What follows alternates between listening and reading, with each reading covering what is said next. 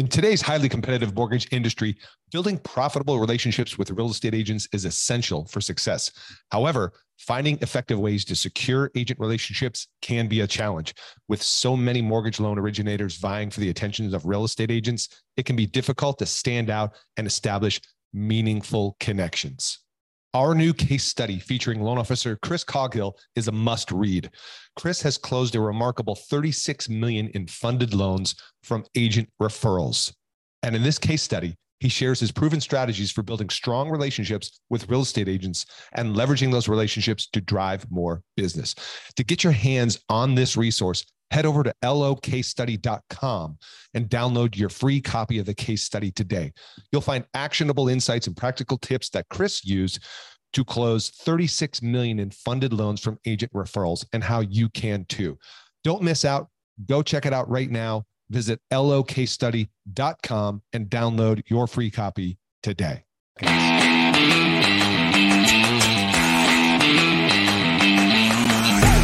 Hey, listeners, what's up? Jeff Zimper. Dun, dun, dun, dun, dun. What do I have? Do I have any magic buttons for you? Hey, you know what? I just wrapped up this interview and I feel so good that I have to give a...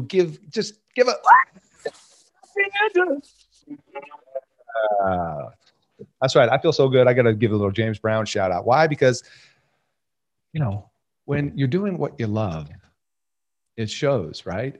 And I love a couple of things about this podcast platform that this is creative. We're in our 5th year now. We're soon going to surpass 200 episodes, which, when I first started, I would have never thought I'd be at 200 episodes. I wasn't looking that far out into the future.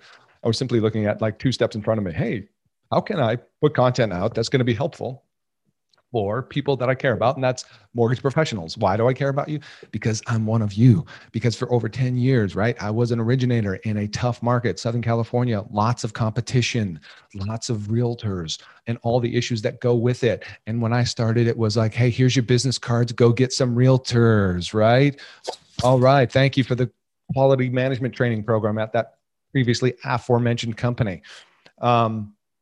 Anyway, that leads me to the introduction we're at right now, which is, first of all, before I forget, if you like this podcast, and of course this episode, which I'm confident you will, and you like the content we're putting out, and you want to go deeper, you want to have a bigger conversation, jump in our private Facebook group. It's over on Facebook, right? Facebook.com/groups/mortgage marketing radio. That's a long URL. So what you can do is you can just go to Facebook and type in the search bar at Facebook, Mortgage Marketing Radio. And guess what will come up? Ta-da! That's right. Our group, just for you, podcast listeners. And we are going to be doing some good things coming. It's already happening. We've gone live in there a few times. We're posting downloads in there for you. We're having guest moderators share content in there on the topics that you most want to learn. So go hop over there if you want to carry on the conversation on the Facebook group.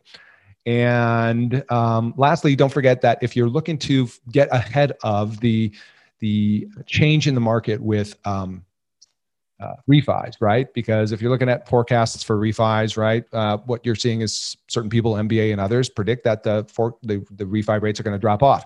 And the biggest challenge I hear, it's funny, when I come into the group, when you come into the group over there at the Facebook page there, one of the questions I ask you, I believe it's in there, it's like, what's your number one struggle? And I hear a bunch of different things, right? Capacity, dealing with leads, right? But overall, one of the largest responses that people give me to what's your biggest challenge or area of focus right now, it's how do I get more or better realtor relationships and grow my realtor referrals? Now, I don't know if that's right for you. If it is, well, we've got a solution for that that's proven.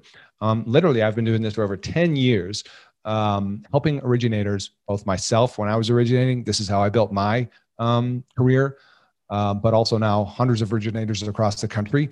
What we're helping you do is put you back in charge. Never have to make a realtor cold call again. Never chase, beg, borrow, plead, whatever. Have realtors come to you. Does that sound good? Well, you can do that by leading with education. A done-for-you turnkey educational platform that puts you in front of real estate agents every single month, like clockwork, building your realtor referral base, your sphere of influence, building your database of realtors, and consistently, like clockwork, every time you host a educational class for real estate agents, you get relationships and ultimately referrals if you follow the system and it's done for you. Want to learn more? You go to mortgagemarketing.pro to check out more about that. Turnkey classes, Zoom friendly, Zoom ready. Promote them, post them on social. download the PowerPoint speaker notes, handouts, checklists, watch the video tutorial of me training you how to do a class over Zoom, soup to nuts.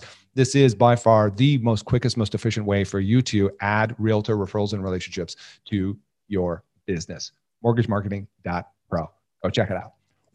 All right, transition now. Let's get into my guest this week, who I'm honored, and I don't say that lightly, honored and thrilled to have, that she was able to make time from her incredibly busy schedule, plus living abroad internationally since COVID hit last year, and yet still running a region at Guild Mortgage, running a branch and team at Guild Mortgage. Who am I talking about? I'm talking about Shayla Gifford.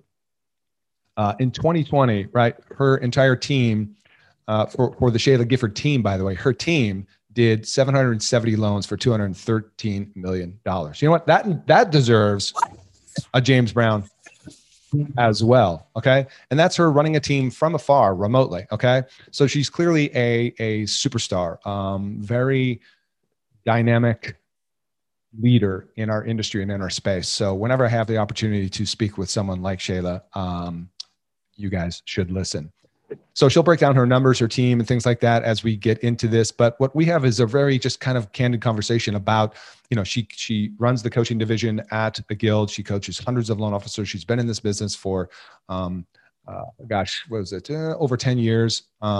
Started pretty young and has just simply continued to grow and evolve since. And I think you'll really enjoy this conversation because we talk about, right, relationships. We talk about what are some of the blind spots that most originators have. What are the building blocks to going to the next level? Like what's essential, what's not essential? How do you stay balanced during the madness, right?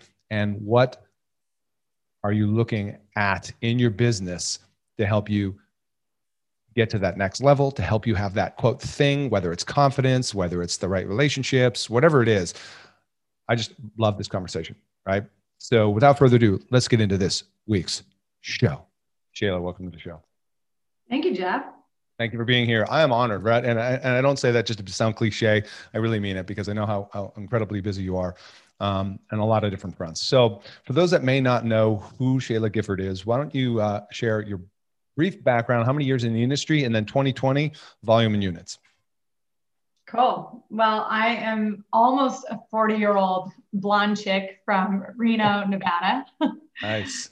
Grew up with parents, dad's in the drywall business, and my mom's always worked alongside my father and then my stepfather in the construction industry, both entrepreneurs.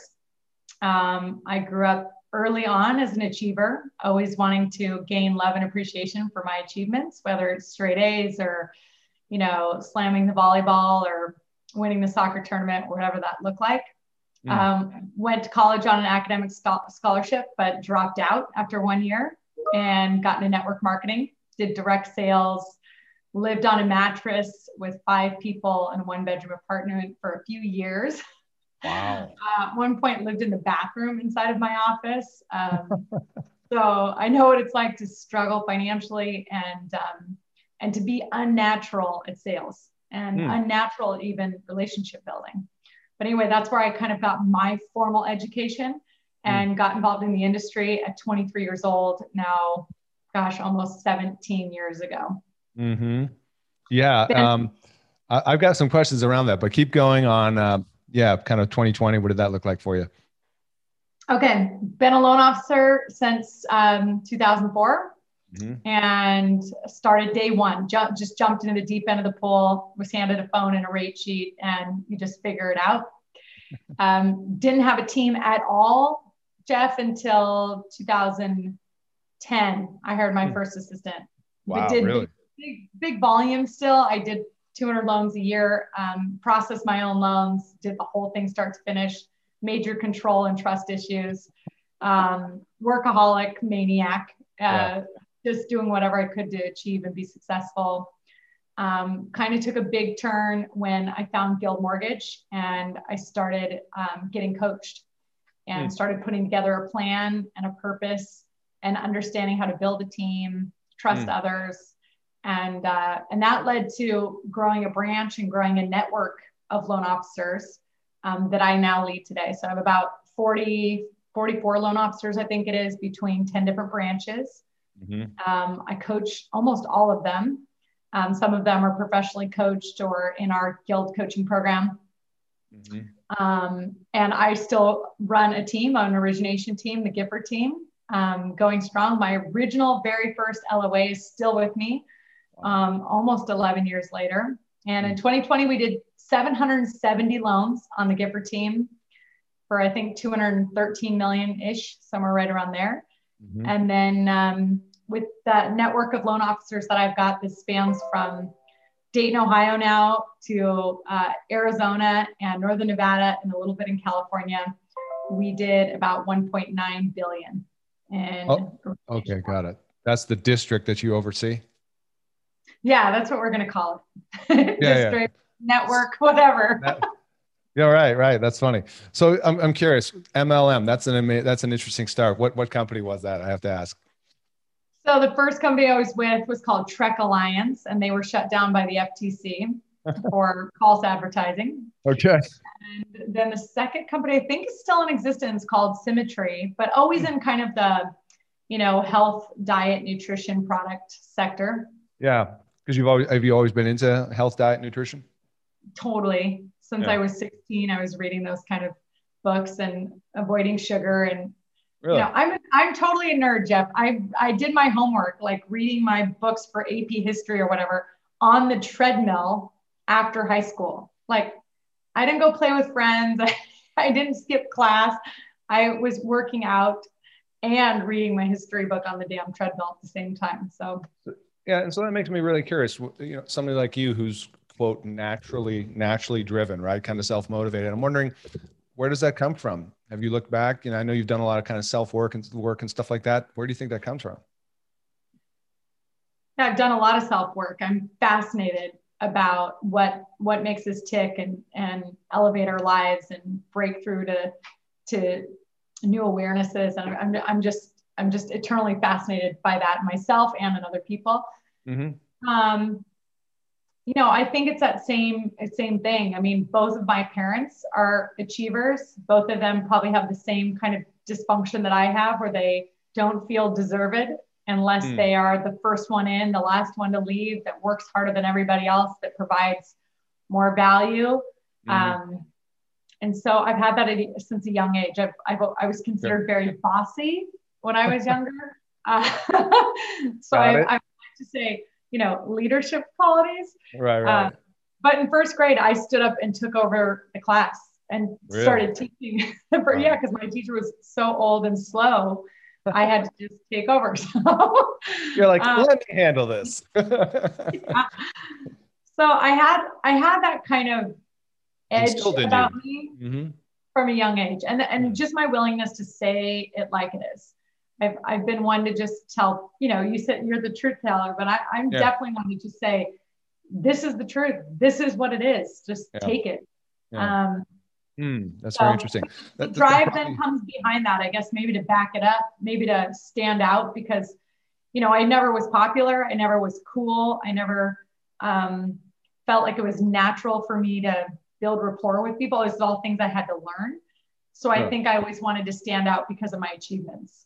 So I just worked hard. How'd you segue into the mortgage business? I was living in Indianapolis, Indiana, and selling vitamins. And I had one of the neighbors in our office complex, Mike Noble, still a friend in the industry, Facebook friend. And he just kept saying, you got to get in this business. You're made for this business. I promise. And I told him no about 100 times until he took me to lunch with his female mentor, who, made $500,000 a year, drove a minivan, wore jeans and a leather jacket.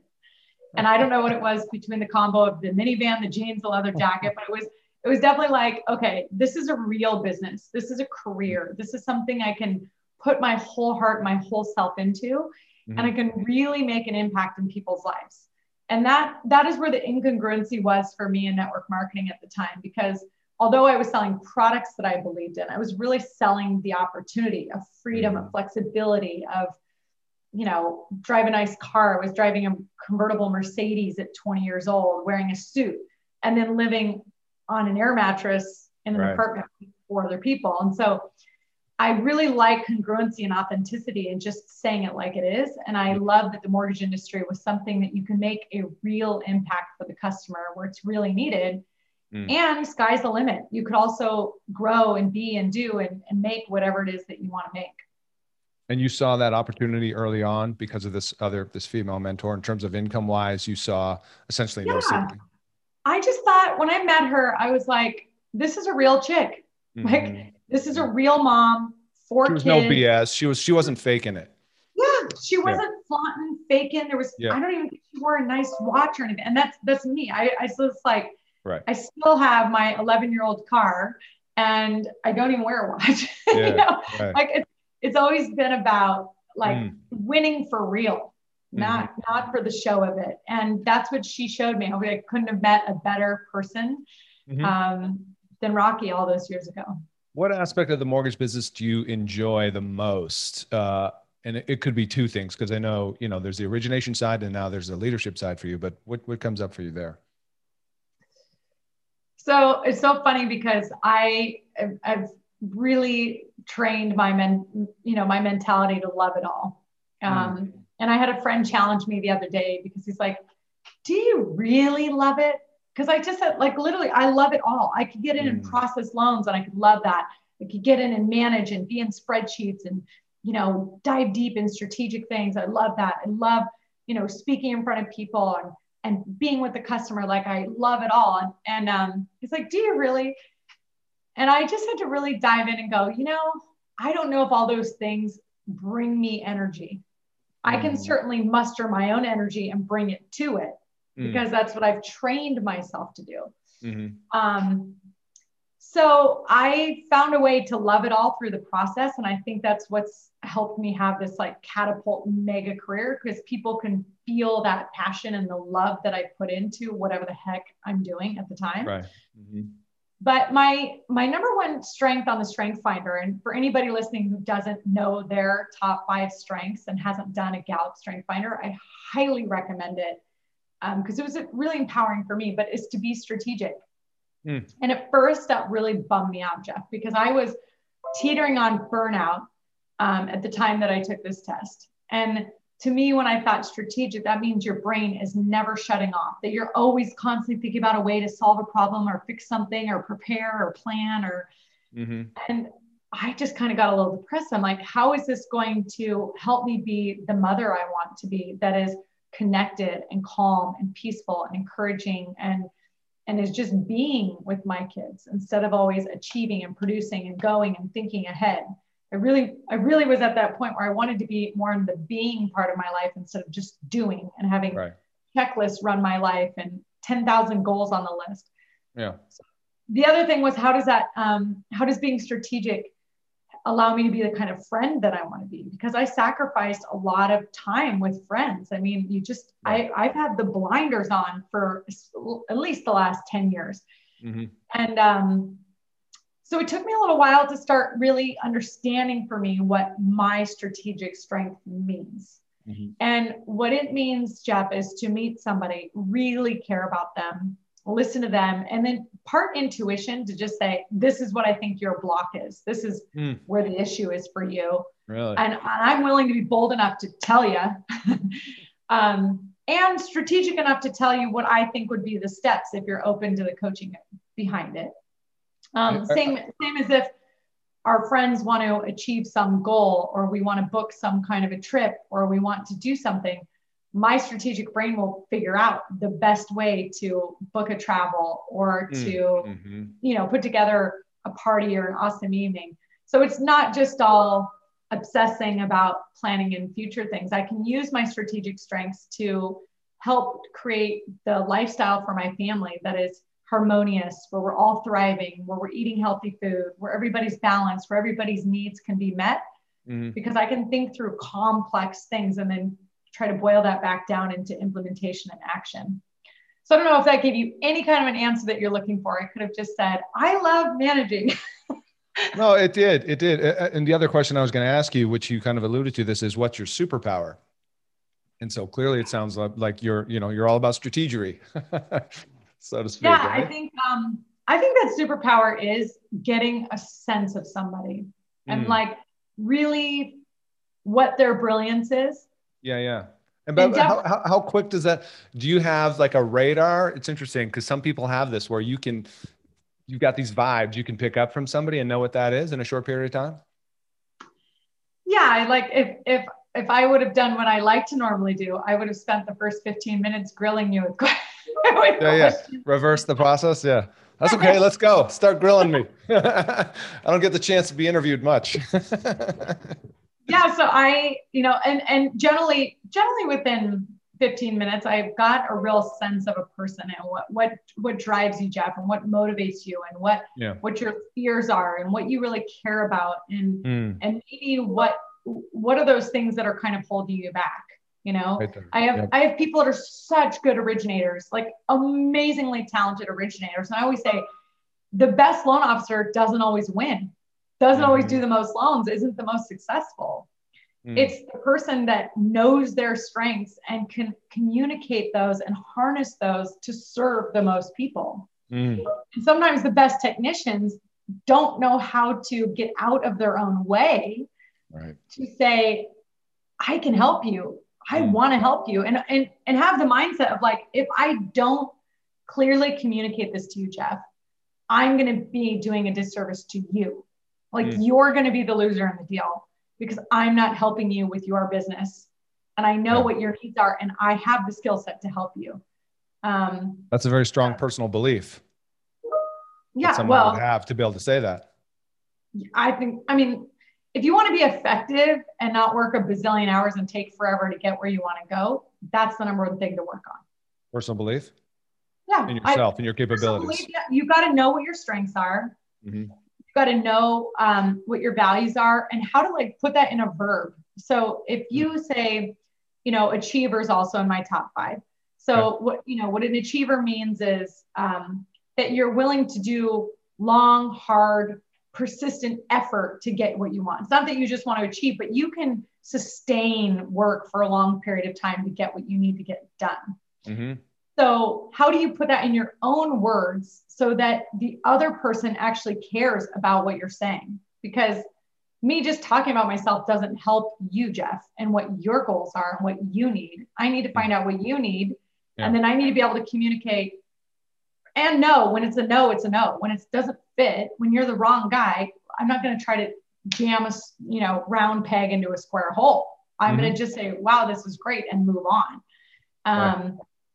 But to be able to say, I know that I have that belief in myself. I have these strengths to help you with what you need. Yeah. So there's a lot in here that I could unpack. I guess let's go there. Strengths. Well, let me just stop you for a sec. What are your top 5? Do you know your strength on the strength finder? I haven't done the strengths finders. I've heard about it multiple times, and I want to do it now for sure. You're going to love it. And you please send it to me. I will. I know my disc profile, but strength finders is a whole different thing. So I want to do that. Oh, you're going to love this. So you talked about blocks, know your strengths. I was curious as I'm listening to you, I guess the place I want to go is, did you start with that belief or certainty in yourself when 20 plus years ago, let's roll the clock back, or did you have to work through some stuff for that to, come up for you higher? We're all working through our stuff. I mean, my biggest fear, honestly, is that I'm not valuable enough, that I don't deserve it enough. And I'm still, after all these years, dealing with that same thing. And it pops up in various ways, right? So I might take over the microphone in a branch meeting and go on and on too long because I'm really trying to like make sure you feel me and the value and how much I care about it. Well, that's coming from a place of insecurity because I'm overdoing it. So, and same, it's the reason that I got into a place of burnout was like, I was kind of leading my life out of obligation. I feel like I should be at that and I've got to attend that. And I feel obligated to show up for this. And, that's when we start becoming a prisoner. Yeah. It's not that I couldn't say no. It's just that I could find a way to say yes to everything. I could justify and rationalize a reason that it was important for me to go. If something wasn't important, it's a no. So it's still important to you some level, which means you found a way to say yes. Okay. Exactly. And that just meant that I didn't have the clarity on what is essential. What are my values? What is essential to me? And then where are those boundaries, so that I also know that being the most fired up, clear-headed, creative person authentically, not forced energy, because the salespeople, we all learn how to turn it on. Right. You know, we all learn how to drive in the car and smile until we're laughing and put on the show face and get it going. But like true authentic energy of like, no, right. I feel good and I'm not over gassing it. Yeah. Yeah. You're in this place of confidence and certainty. And also, to use your word, is congruency, is because when you're congruent, if in dare I say, all areas of your life, although mentally I'm like challenged, is that even possible? Right. But I think, like you said, we're all working towards it. But the whole thing about, if you're congruent in the certain areas that you're making the right choices, you're saying yes and no when it makes sense for you internally, you know, it's like that thing of balance, although we can be out of balance for a period of time for a good reason sometimes. But you know what I'm getting at? It's just like, yeah, you're in this place of like, no, man, like I don't need to wave my own flag. I'm confident in my skills and my ability. And sometimes that takes quite a while in our life to get there, right? Yeah. Oh, totally. So you asked the question, have I always been that way? And the answer was no, that I'm still working in that. Those fears from very little childhood still come up all the time. But the biggest transition for me, so the first 6 years, here's what I relied on to be successful. And I think this will never fail. I think this will always work. Answer your phone, always answer your phone. It's amazing how many people just don't answer the phone and don't call people back. Yeah, but what about, all right, let me play devil's advocate, not to interrupt you, but you know, there's some people who preach you want to be not on demand, but in demand, you know? When you're broke and you have no option, going, answer the freaking phone, right? So it was the first 6 years of my career. I built a successful business because I was easy to work with. I was eager, I was hungry, I was available. And I built a brand. I also built all my skill set during that time, Jeff. I was out there on the battlefield, looking at loans, looking at pre-pros, pre-quals, pre-pros, boom, boom, boom, boom, boom, boom, boom, boom, boom. That's what builds the belief in yourself. You've got to get the at-bats. This is why I love people joining a loan officer team when they have no experience. Like, yes, right now it seems great to just jump in the deep end and be a loan officer and go get loans. And yeah, you can slug through. There's, 19 million borrowers that should be easy refis and you could kind of figure it out. But, you interviewed Amanda Ray, who was my very first pre-approval teammate. I had Lynette, and then I think I had Dan, and then Amanda. She was like my third hire, right? And she just closed $103 million as a loan officer, but she spent 2 years on my team. Just swinging the bat every day, pre-qual, pre-approve, pre-qual, pre-approve, pre-qual, pre-approve, looking at stuff, building her skill set. So I think being on demand in the beginning of your career is important. And we were just talking about college. If you can take 2 years of being on demand and all in, you will have the skill set for the rest of your life. Right? No one can ever take the skill set away from you. Even if it takes you 4 years to really hack the technical, effective abilities that you need, then that is what it is. But what I got from network marketing was listening and finding out what matters to the other person. And then just catering to whatever that person needs. What I didn't do well the first 6 years is actually think about building relationships. I was 100% transactional. I was looking for the next refi, the next deal, the next deal, the next deal, the next deal. And, I was fine to say next, they're shopping me next, they didn't like my presentation next, because I always knew if I just had enough leads and enough people in the pipeline, it would work out. And yes, I was roller coastering like every loan officer does before you have a team. 18 loans 1 month, 4 the next month, 22 the next month, But I didn't have a mentor. I didn't really have a manager. I wouldn't even call it that. I never had a coach. And so I was just grinding and building my skill set. And then right when I made that change to get coaching, join Guild, like it was a real defining moment for me. I just gotten married. Flagstar Bank was where I'd worked. I'd been number one in the company, but they'd come in and they'd close my branch down. And so I was like left with nowhere to work. And so I just became really intentional in 2009 and said, okay, I want to build a long lasting career. I can't be burning the midnight oil and doing 12 hours a day. I don't want to end up divorced like my parents did. You know, I want to like travel, be madly in love, make an impact. I want to live a big life and crush this. Right. So that's when I actually started going to coffee appointments with realtors after 6 years. Wow. And my belief actually strengthened, Jeff, when I said, so what do you love about certain loan officers you work with? What are things that they do really well? You know, and then you get the feedback and you just listen and note what the people say. Well, if you could be a loan officer for a day, what would you change? You know, what drives you crazy about lenders and loan officers? And I started hearing the same things over and over and over again. You know, simple things like they never answer the phone. When things go wrong, they hide. They hide under a desk. I don't find out until the last second. They don't do a really good job at the front pre-approving somebody. So I waste a lot of time with somebody who in the end can't get pre-qualified.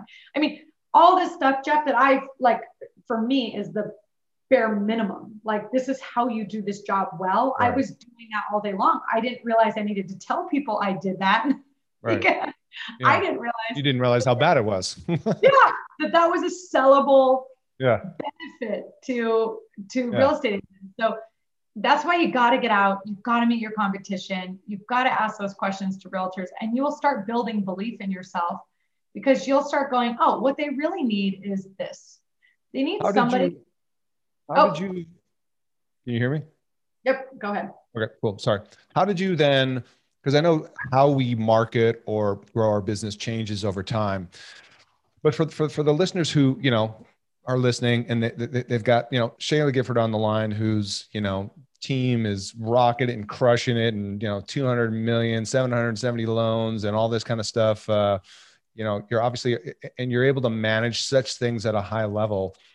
So we're going to come back to that conversation for those people, but I want to go back to the blocks.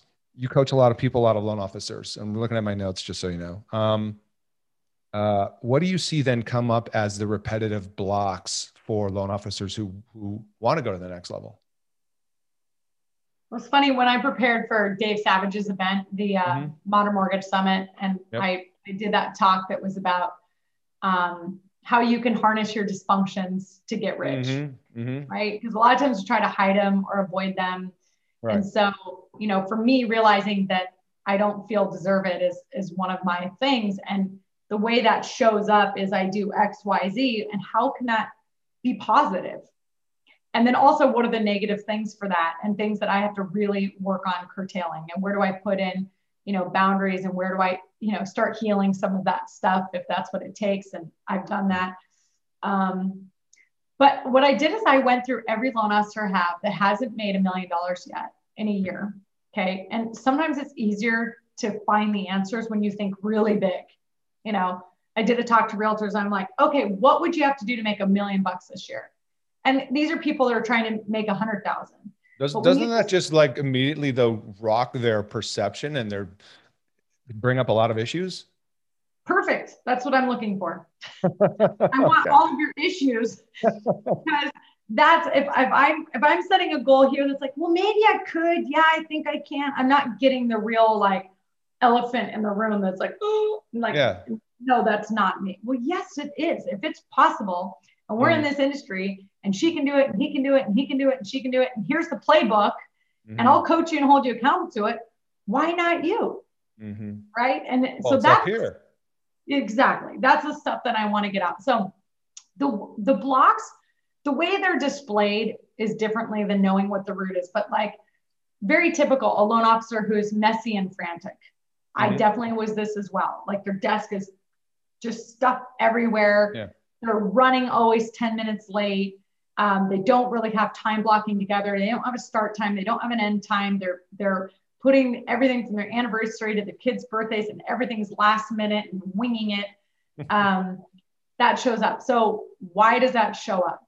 Well, it could be a worthiness issue, that I've got to show up for everybody the minute that they need me. And that if I don't do it right now, they're going to leave me. If I don't answer the phone for this lead right now, they're going to leave, right? If I don't take a pre-approval meeting at 6 p.m. on a Saturday, then this realtor is going to leave me and go with somebody else. Well, that's a worthiness issue. And it's also a confusion about what that realtor really needs and how to sell your strengths and your value add to their business. Because, it's just like I said in the beginning, you've got to be available and you've got to be hustling and you've got to do all those things. But it doesn't mean that you sacrifice everything and that you don't have any parameters and you don't have a way in which you do business. Like I meet clients on Tuesdays, Thursdays, and Fridays for pre-approvals. I have 1 slot in the morning and I have 3 in the afternoon those days. Like you've got to have some basic parameters put in place. Otherwise you have no rules. So when anybody asks you anything or any question, like we talked about earlier, you're saying yes to everything. And then you're always going, what did I commit to? And trying to pull it off. So that's one example. Another one is just belief. I mean, it all comes down to worthiness. Am I good enough? Like what is so special about me? Why would that realtor work with me? Like why isn't everybody calling the top realtor in town and saying, you do a lot of business. I want to do a lot of business. I'll do whatever it takes to help you succeed, but I need to know what your issues are and what your problems are. Can we meet and see if I can add value to your business and make you more money? Like, I'm not asking you for the deal. I'm just curious and I want to know if I can maybe add value, but people aren't doing that. So I think it comes down to like, well, I'm not good enough. What if they say no? Sure. What other structure? I want to come back to structure a little bit, because from what I've seen, probably similar to you with a lot of loan officers, it's one of the most common areas where they struggle is having structure. Use the dreaded word time blocking, and people have various reactions to that. Like the classic one I get is like, well, if time blocking, what happens if a call comes in from a realtor? What do you do? So I'd love to hear like how you would coach somebody to handle that. If something's on fire now, it'll probably still be on fire in 2 hours. Like it just let it go. Have time in your calendar to deal with loan drama and fires. So when you're all by yourself, you need to put a few of those blocks in. But rolling out of bed the minute you wake up and doing emails is the worst way to jumpstart your brain. And most of us have this fallacy of like, well, I'm being super efficient. No, you just killed all your creativity. You dumped a bunch of, stress hormones into your body. Like, not good. And then answering the emails the minute that they pop up all day long does not allow us to focus and complete anything. So the way that we show up in the email versus the phone call versus this versus that is like a freak. We aren't grounded. People can feel its energy. People can feel energy in a relationship. And if you're really here with them and you heard them and you're delivering and you're taking notes, it's about the quality, not the quantity. So if something's on fire, it'll stay on fire. You don't need to check your emails every minute. Same thing with your text messages. And then, I've never successfully done leaving a voicemail saying, I will return calls at 12 and 4. I know a lot of people have. But that's why I'm, driving in the car and I'm always on the phone, because if I'm going from appointment to appointment, I'm catching up on those windows and I'm figuring it out, making it happen. But I set the expectation, Jeff, when I'm meeting with a realtor that, look, if you need a loan officer that's going to answer your phone call, me personally at 2:15 every day of the week when you need help or need something, I'm not your girl. Because the best value I can add to your business, in my opinion, is that pre-approval appointment.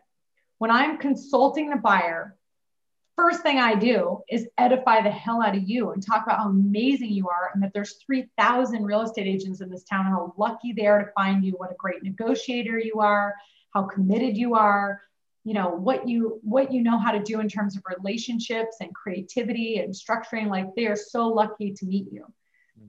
Because I know you can't sell yourself nearly like I can sell you. So that is my number one role in helping you with your clients and conversion. And then second to that is really educating that client so that they walk out of my office super focused and motivated, and they don't waste a lot of your time looking at, stuff that isn't in the price range, that doesn't qualify, that doesn't work for the loan type that they need.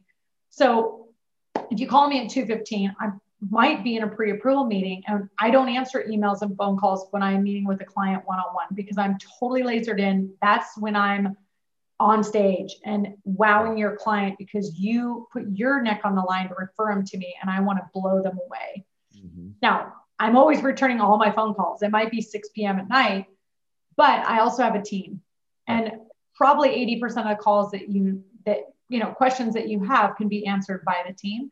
But still, some realtors don't like that. So if you're that realtor that's what you need at this stage of my career, I'm not the right fit for you. All right. And just straight up saying it, most of them like, I'm fine working with your team. And well, it gets back to, it's like you were saying earlier, what do they really need? Like ask the question, what do you really need in a relationship from a loan officer? Tell me, like, what are your non-negotiables? And I think what you'll find is it's rather simple. I mean, you said it earlier. One is return your calls, right? I don't think any realtor that I mean, there's always the crazy real, and people always like hold up these examples of like the psycho realtor, we've all had them. Like I had the guy who's like, if you don't call me back in 15 minutes, is going to another lender. That's not the norm. That's the exception. Most good realtors that are mature, adults, if you will, understand, right? Well, and if be grateful when people show you their colors. So if somebody plays that card with you and says, if you don't call me back in 10 minutes, I'm going to have to refer this to somebody else. You could beat yourself up for that and go, gosh, how could I not do that? Or you could say, thank you so much. The quicker you get those people out of the way that aren't going to value you for those amazing pre-approval meetings that are going to help make you more money, make everything less stressful, and help them, close faster, then they're the wrong person. They don't really get it. And that's not who you need. So go ahead. Nope, go ahead. How do you deal with the realtor or realtors who maybe aren't clear on what your true value proposition is in the relationship or in the dynamics of closing a purchase loan? And what I mean by that is, and I'm not saying we shouldn't do extra things to add value to relationships, like, whether it's classes or networking events or, co-marketing and all, but so many LOs, I think, feel like just being an LO isn't enough. And you said something earlier, just a few moments ago, that, not to paraphrase, if you will. So one of your big value adds is that pre-approval conversation. Yeah. And I've tried to hone that message as well, where it's just like, your number one value is to create a referable experience, right? And so what do you say to that? Like, do you agree or what? It's really do your job and do it well. That's the number one thing. And I think a lot of people miss that. I think a lot of people are running around and having a lot of meetings, but they don't take the time to really dial in a solid pre-approval, and it's a mess later. And they're always apologizing and begging and, and all of those things on the back end. And so I think being highly technical is super important. But once you've got the technical ability, then you've got to articulate your process and why that process helps them achieve their goals. So if they're like, I just want deals to close on time. It's so stressful for me to, coordinate the utilities and the move-in date and the signing and all of these things, to just have to redo it all over again and deal with the emotions and all the phone calls. And I just don't know why lenders can't close on time. Like, why does it all pop up? And then I could say, okay, well, let's talk about how you're writing your contracts. Do you write all of your escrows to close at the end of the month generally? And they might go, well, I don't know. Well, have you been really consciously to pick a Wednesday, like in the middle of the month? Because that's a great technique. That's a great strategy a lot of people don't think about. So if that really matters to you, if that really derails your business, first, number one trick is let's pick good closing dates. Second, are you communicating with your loan officer before you write the close of escrow date? Because so often I'll get a contract before I've even got a pre-approval done for somebody. And now we're all working behind the eight ball the entire time because we've made promises all over the place that now we have to deal with. And it's so much stress the whole time. So yeah, we all want to close a deal in 15 days or 25 days or whatever the case is, but you may be better off writing a 40-day close of escrow and you have no stress. And we give very, explain timelines to the buyer, and we communicate, if I don't have this in the next 48 hours, it could jeopardize our closing. And this is the way we communicate, because we also value closing on time as our number one value. And does it happen 100% of the time? No, but I feel like I'm doing a damn good job of 95% of the time I close on time and I close smooth. I don't like flopping over the finish line. I like sailing through the finish line.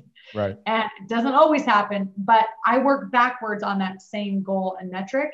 And I'm a loan officer that will work with you together so we can keep strategizing on ideas and ways as the market changes, as appraisals get dragged out, as you've got contingent offers or multiple back-to-back contingencies. Sometimes we have no choice but to do a 20-day deal. And it's just going to be stressful the whole time. Right. But in normal, you don't want to do that for every transaction. And when you start talking to people like this, it's like most salespeople, Jeff, will just say, no worries, I'll get it closed on time. Right. You send me a deal, I'll get it. That's it. That's the end of the conversation. And then they wonder why relationships kind of don't really work, or why there isn't respect there. It's like, well, you just promised something without like setting the ground rules and the process and the structure of how you're going to make it happen. And ultimately, people choose you because they like you, but they stick with you because of your process. I mean, there's no other way to explain the people that are still doing business with me and my team when they don't get me at all. The customers don't get me. They don't even get me on a Monday call or a face-to-face happy hour or nothing. But what they've come to trust is how we work and what the structure and the process is. And that's why we go to McDonald's. It's why we go to In-N-Out Burger. It's not because of the best food in the world. We just know what we're going to get in terms of the process, and we trust it. And when push comes to shove, people always go back to what they trust and what they know. Yeah. Because people want a certain amount of certainty in their life. And especially in a transaction like this, they want certainty. Any gaping holes that you see most often when you're first working with a loan officer and looking at their process? For those that are listening, it's like, what are some easy potholes to fill in, if you will, on a process that might be broken or missing something? Don't rush to the pre-approval letter. Be very specific of what you require and you need for your pre-approval letters. Your letters going out as your name and your brand and your company's brand every single time. So I don't care how much pressure you're getting from the realtor or from the client or whatever else, you've got to have a process to doing a pre-approval letter. I used to, the first 6 years, I never really had a process. I mean, I was just running and gunning and answering the phone, and I never met with clients face to face. Everything was over the phone.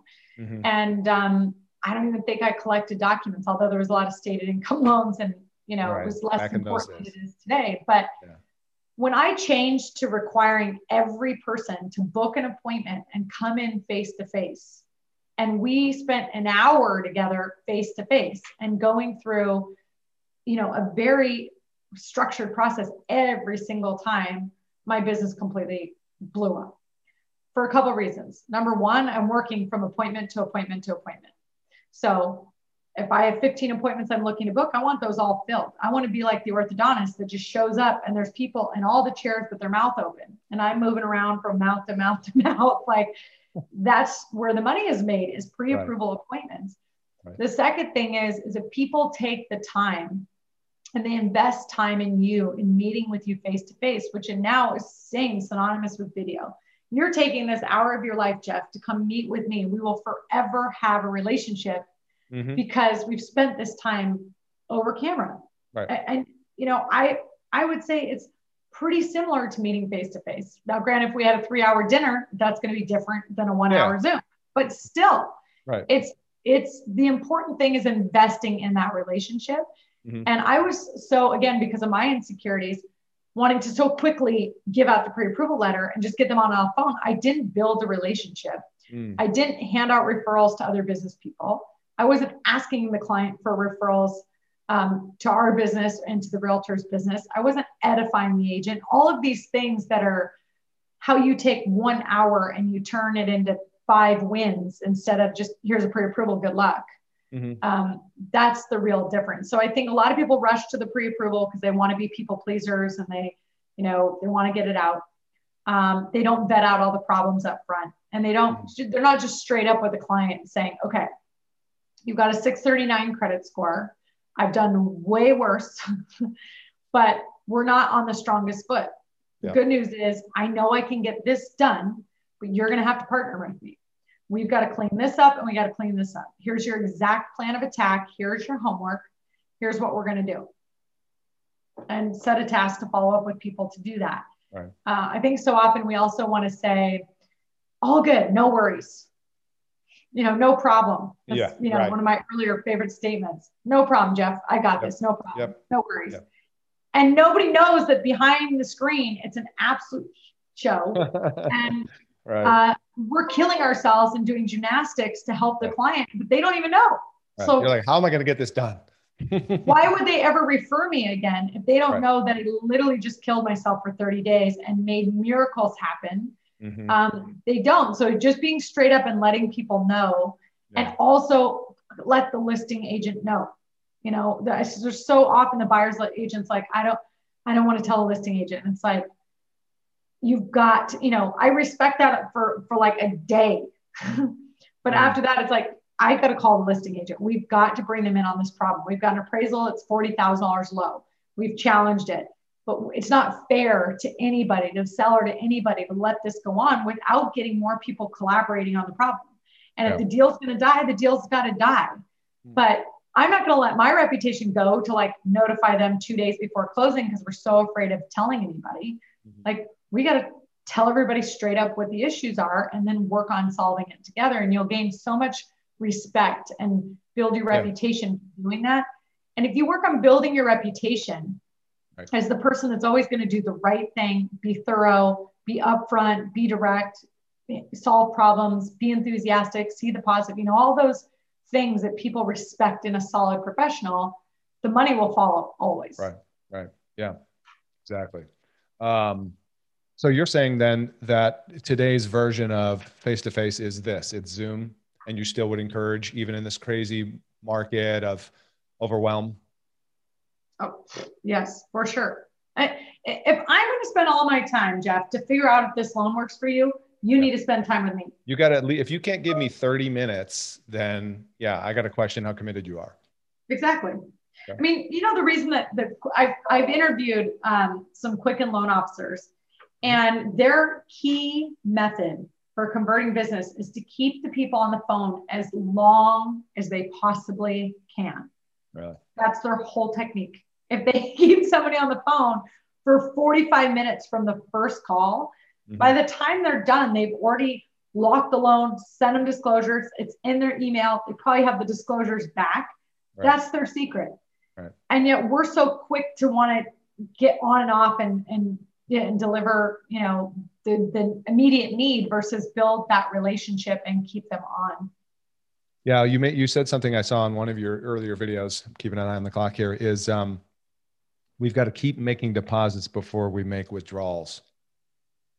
And I thought that's brilliant, because that's true for both our referral partners in a big way, because we show up so often with our hand out, you know what I mean? But then that's also true on like with consumers. You brought up the point of Quicken. I've talked to a handful of people, just personal in my life, that I haven't talked to in a long time, right? And somebody reaches out to me from the East Coast on Facebook, and they're like, "Hey, I'm thinking about like doing this or that, and I was on the phone with Quicken and blah blah blah blah." And I'm thinking, Quicken is getting so many at bats, just because of their name brand and their recognition. And all it would take to win that would be what you're talking about here, would be invest in a little bit more time in the upfront, right? Educating, connecting. You know what I mean? Because we know, I don't want to bag on Quicken per se, but I advise this person on what to watch out for in that situation, So I think that's brilliant. I think the deal's won or lost at pre-approval. Yeah. Truly. That's when they're deciding if you're the guy that can get it done. Right. Because they're thinking about rate at that point, but they're in the process of going, I want to get a house. I'm going to go into a super competitive market. I'm going to be up against 5 other pre-approval letters. Is Jeff's pre-approval letter with his name on it, his reputation, his scrappiness to call the listing agent and to be on the fly with me, is that going to be what helps me get it done? Right. And yes, people do use our pre-approval letters in a local market to win a deal and then ditch us after that. But most people are not those people. Right. And I don't build a business around the exception. I build it around the majority. And the majority are, if they give you their word, if they give you their commitment, if you build a bond and trust with people, if you add value to their life, they will bring it back to you. And it's the same thing with realtors. So if you are always looking at the weird realtor or the exception or people that are rude, you're looking at the wrong group. Right. You know, I have a saying on my wall in the office, I love realtors. And the more you realize what they're having to go through to get a lead and to get an opportunity, and the fact that I'm in a warm or air-conditioned office and people come to me and, you know, I'm not driving 300 miles in a day to get a deal and, you know, knock on doors and, you know, deal with internet leads. We have it so good, and we need to be there for them and help them. And I will tell you, one of the easiest things that you can do is just encourage realtors. Just be their cheerleader, be their champion, because they don't come, you know, I do a Monday sales call every Monday with every loan officer I got. How many leads, how many deals, how many approvals? Yeah, woo! Killing it. I mean, we do that every Monday. Recognition, celebration, accountability, like it's energy, it's it's recognition. Pouring back into them. We crave it. We do a skills meeting. We do, you know, awards trips. We do all the things that we do that build culture and that help us succeed. And we have people to our right and our left that are doing the work, and they're working Mondays, they're calling realtors, and they're doing Tuesday update calls, and they're working the plan, and they have a playbook, and that one just did 100 million, and that one just did 50 million. We have all that around us. Right. In a real estate brokerage, they have 300 people in the brokerage. Right. Hardly any of them are at the office. They may have a once a month rally, but they're not doing a recognition of all 300, for goodness sakes. Right. So cheer people on when they get a listing accepted, when they get a contract accepted, call them and go, hell yes, I'm so pumped. Have you been jumping around your living room? Because I'm jumping for you. Amazing. Yes. Send them champagne. Yeah. Yeah.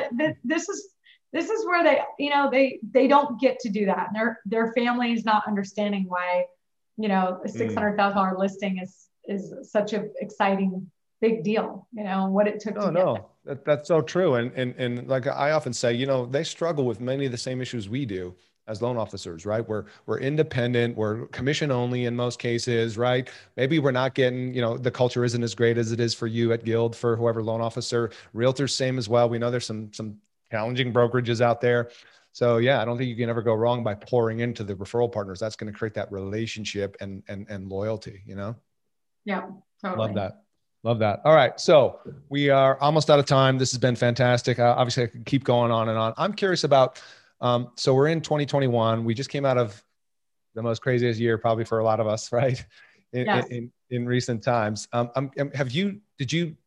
there any pivot or shift or change to the direction of your ship for this year that you're coaching people on now?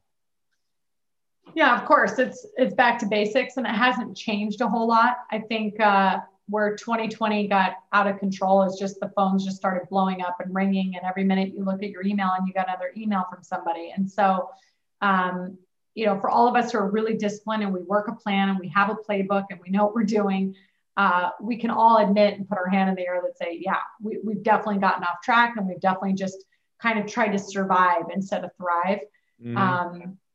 But I will tell you that I think what is amazing about 2020 is that we've all built our stamina.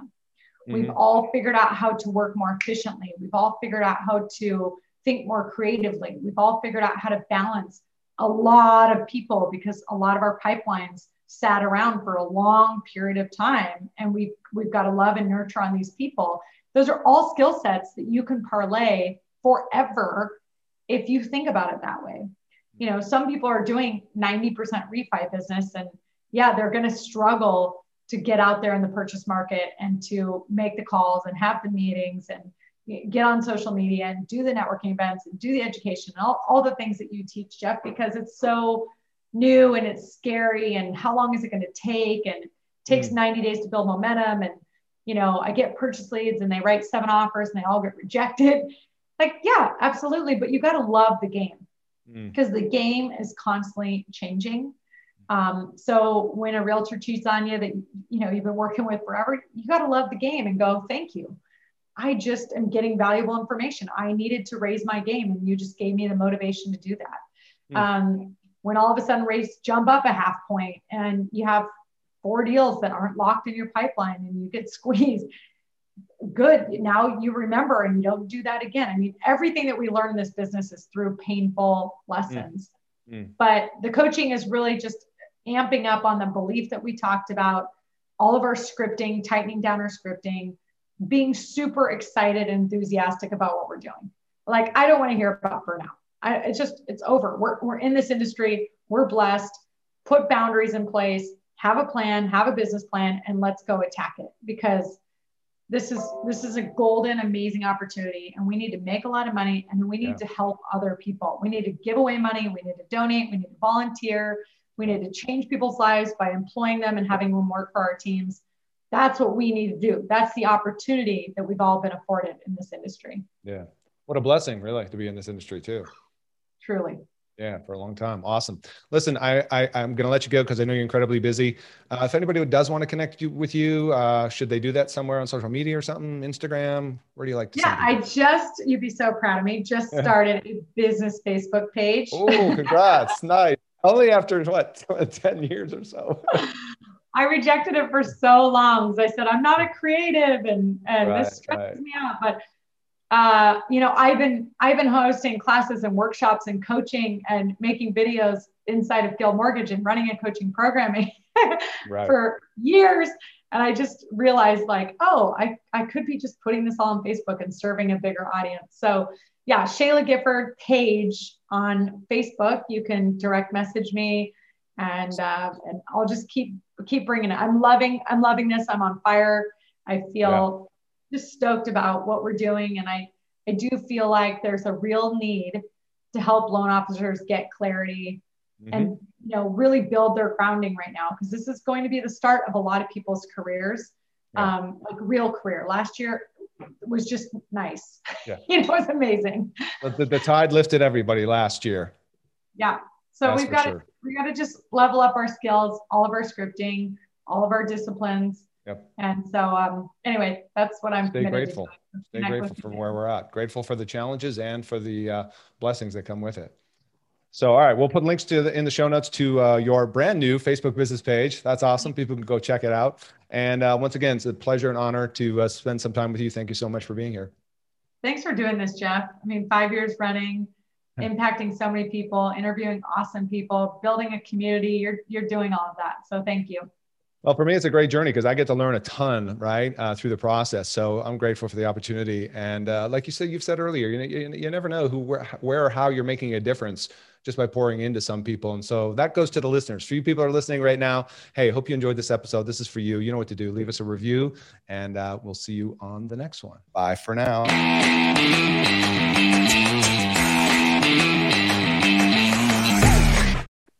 Hey guys, what's up? Real quick, you've heard about the Mortgage Marketing Pro membership before, and I just want to quickly remind you if that you're in a place in your business where you simply need more purchase loans, you need to fill your pipeline with purchase business.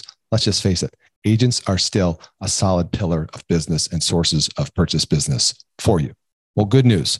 Our Mortgage Marketing Pro membership helps loan officers like you close more loans without the hassle of chasing agents or cold calling. Done for you agent classes, expert training videos, a marketing automation platform that automates the entire process for you, everything you need to build your personal brand in your local market, attract and convert agents into referral partners. Plus, done for you proven marketing materials and plug and play content to make promoting your class, getting agents butts in seats, partnering with affiliates real easy. But that's not all.